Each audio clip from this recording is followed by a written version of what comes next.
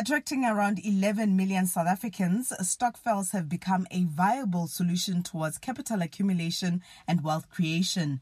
Executive Director of the People's Stokvel, Khensani Mabaso, says she's seeing a growing trend in stokvels raising capital to buy properties and fund new businesses. The culture is evolving. People are now starting to wake up and say, I cannot do a business by myself. Everywhere we go and speak to people, they're interested in stokvels. People starting to see it beyond just putting money together and buying groceries, saving for school fees or anything. People are starting to see it beyond that and starting their crowdfunding for the businesses. There's quite a few businesses out there that were started by crowdfunding or the stokvel as we know it. Founder and CEO of Stokvela, Tshepo Moloi, says his company offers administrative and digital support to just over 3,000 stokvel groups on his platform. He says stokvels have been critical in offering economic support to members most affected by the current economic constraints. You get most stokvels are in your burial and grocery stokvel,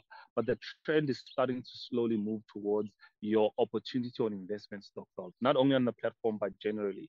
And I think because when times are tough, people tend to want to group together. I mean, we are stronger in numbers, So if you think about that, if that happens when times are tough, like we're going through the current economic, which these things are tough, stokvels are actually seeing an increase in number of members.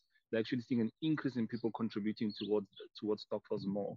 Director of Mortgage Me, Andrea Tucker, says it is important to have a contract in place when entering into a property stokvel. She says members should also contribute to a slush fund for the maintenance of the jointly owned property. A group of, let's say, 10 or 12 people that purchase a property for the purposes of renting it out.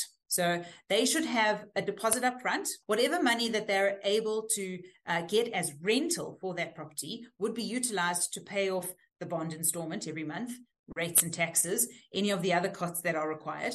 And if it doesn't quite tie up, in other words, if the bond amount is more than what the rental is, then the members of that stokvel, as per the contract that they've got in place, are required to top that up within the proportion of their share or their ownership. I'm Nalini Ngcobo in Johannesburg.